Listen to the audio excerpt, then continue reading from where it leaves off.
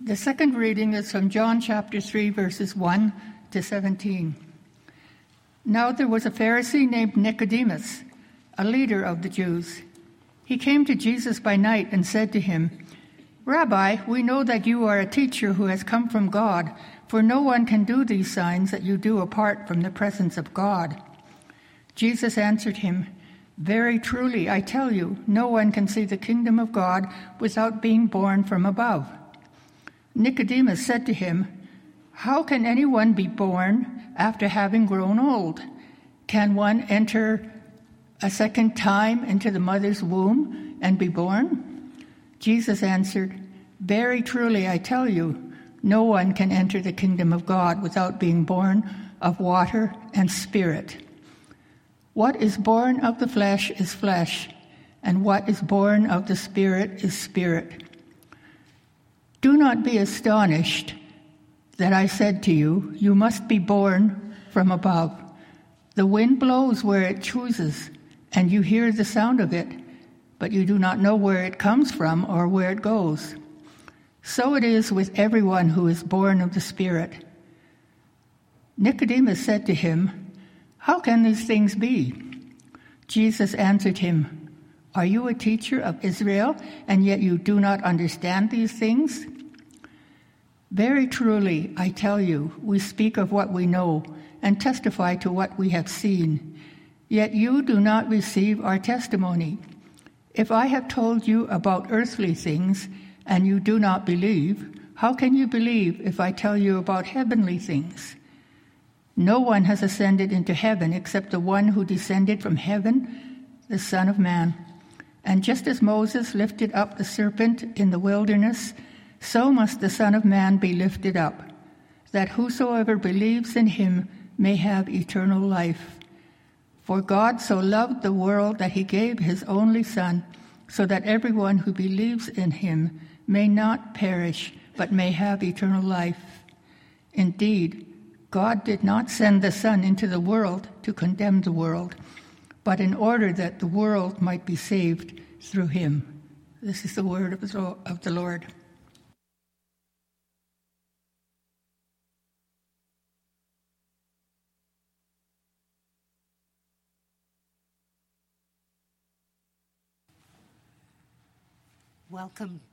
Welcome to the second Sunday of Lent. Let us pray. O Lord, open our eyes to see you. Open our ears to hear you. Open our hearts to receive you. Amen. He got up that morning and took a deep breath and said to himself, "I am going to find out once and for all what this Jesus person is all about." Nicodemus was a teacher, a member of the Sanhedrin, the highest judicial and legislative body of the Jews. He was well known and respected by his peers. He had his act together. But he was also a Pharisee. He was a careful man. You had to be careful if you were a Pharisee, because you had promised to follow the law and all those meticulous, mind-bending regulations that had accumulated over the centuries. And he did try to follow them as best he could. And he was pretty proud that he did a pretty good job of that. He loved his religion, and he loved teaching his people, and he loved his God. But right now, he was unsettled. He'd been hearing a lot about this wandering Galilean. He had even stood on the edge of the crowd, close but not too close. He had heard about, maybe even seen, some of the miraculous signs that Jesus was doing. Who was this Jesus? The miracles indicated that Jesus must be sent by God. Could he possibly, maybe, perhaps, be the one sent to save God's chosen people? What was he to think? This man, Jesus, went about teaching with an authority, and his actions were unexplainable. Nicodemus yearned for God to come and put things right, to turn the people's hearts back to their God. A political Messiah who would free Israel from its Roman oppressors. In his heart, a small spark had been ignited, and maybe hope began to grow just a little. But fear was there too. I might be wrong. I might be crazy. What will people think? But hope must have triumphed over fear as he continued in his determination to go and speak to Jesus. This is the day. Well, maybe not the day, but sometime today, maybe after dark. So as the evening shadows thickened, he came to Jesus and said, "Rabbi, we know you are a teacher who has come from God.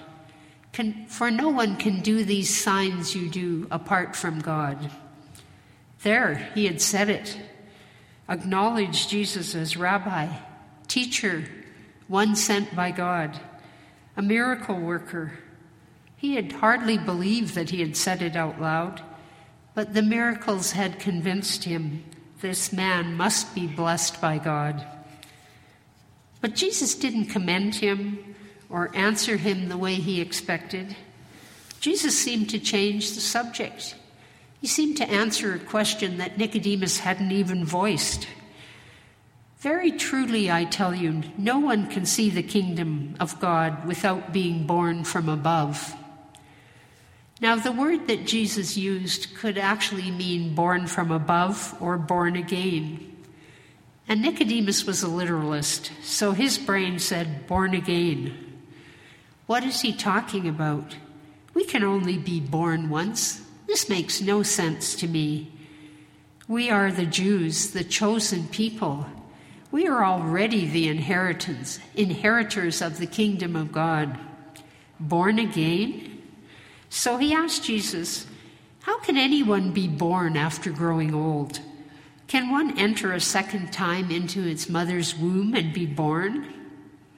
Now, Nicodemus probably knew that this was physically impossible, and he may well have asked the question with a certain amount of sarcasm. And Jesus answered him in words that were very puzzling to Nicodemus.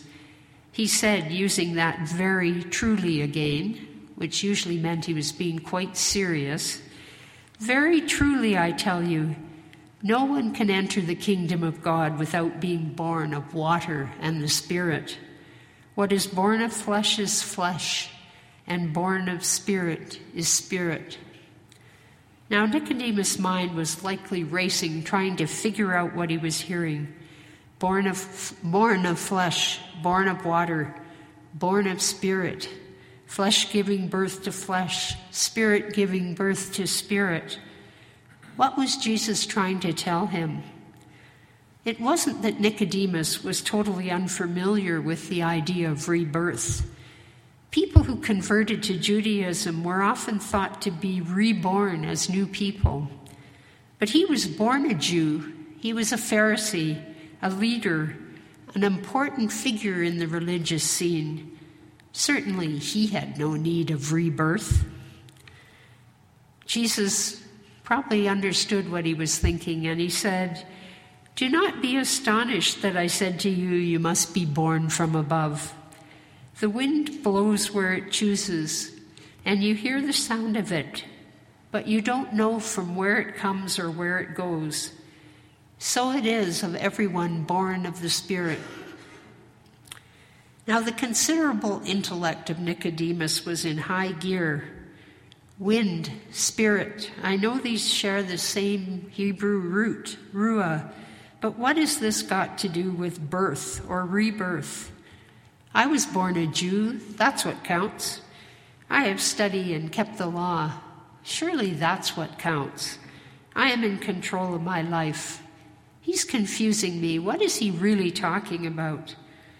And so Nicodemus blurted out, "How can these things be?" And when Jesus answered him, it stung him in the place of his life where he was most confident, his teaching.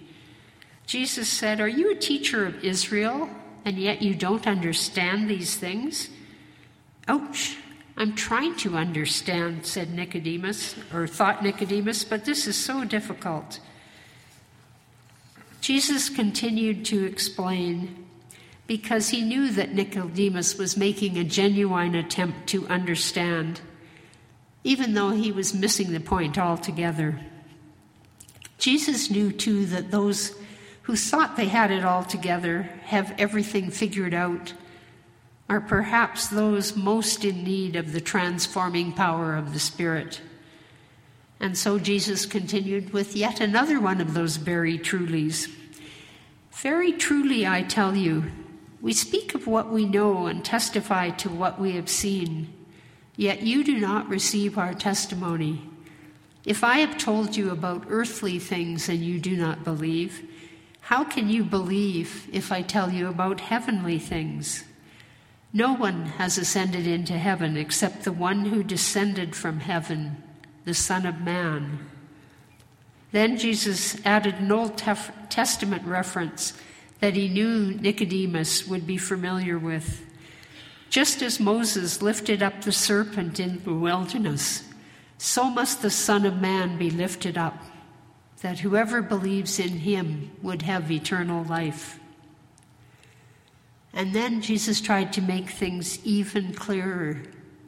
He was inviting Nicodemus into a love story, a relationship with the great God of the universe, a relationship through faith in the Son, a rebirth through the power of the Holy Spirit. "For God so loved the world that he gave his only Son, so that everyone who believes in him may not perish but have eternal life." Indeed, the Gospel of John goes on to relate, God did not send the Son into the world to condemn the world, but in order that the world might be saved through him. Nicodemus is not reported as saying anything else. Maybe he was speechless. Here was someone messing with his mind. What could all this possibly mean?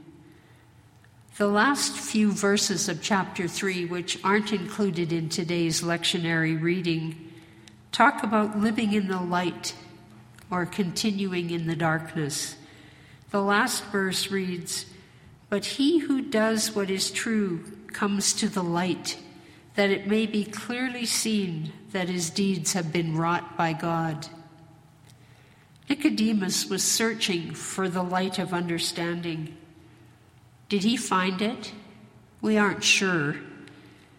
That night after his encounter with Jesus, I like to think he went home and was deeply troubled, perplexed by what he had heard, and that he kept mulling about it for some time.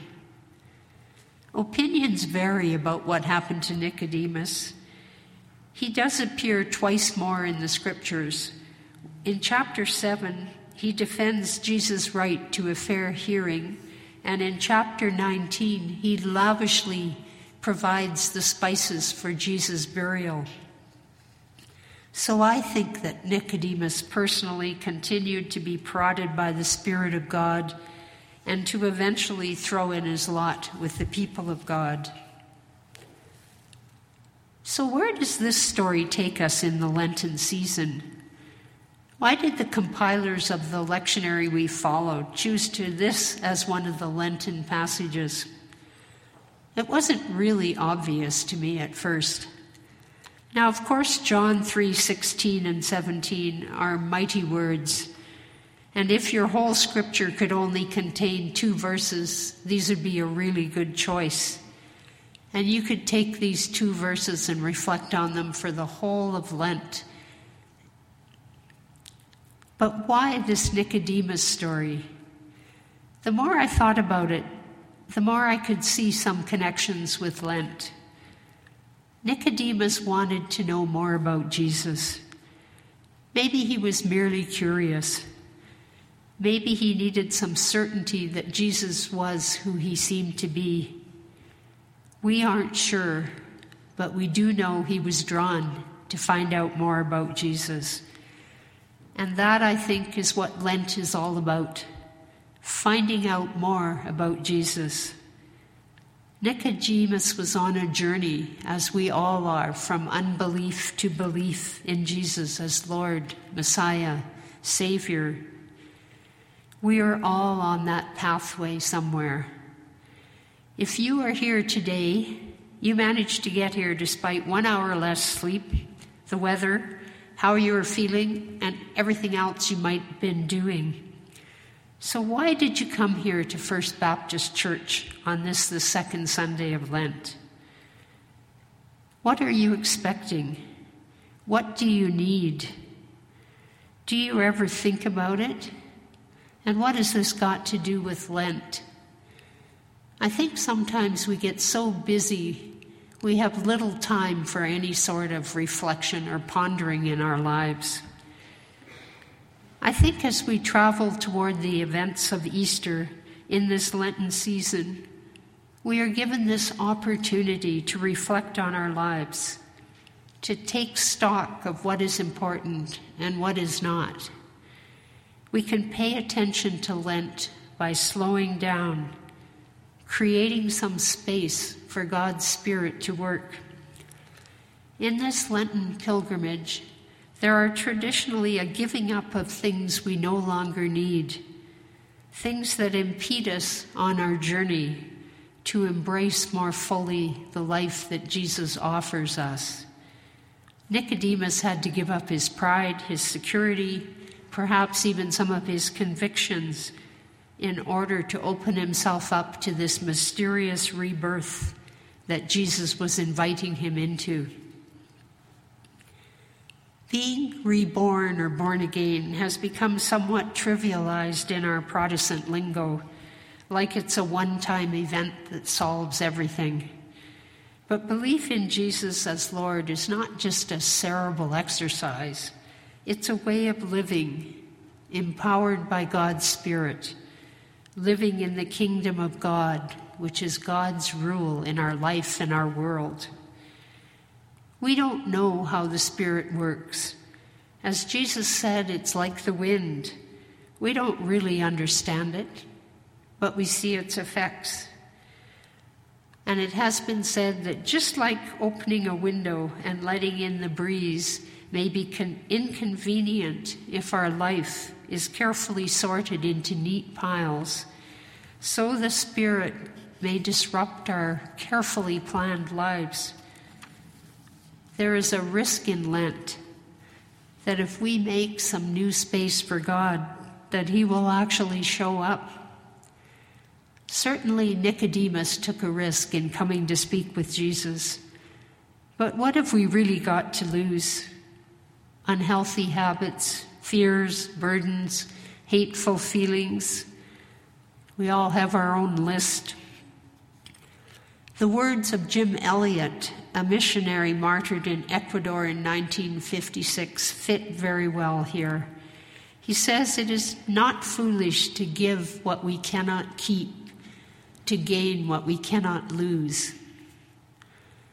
My Lenten wish for us is to pay attention to the invitation to know Jesus, to reflect on the God who loves us so much that he sent his son Jesus to live among us and ultimately to die for us.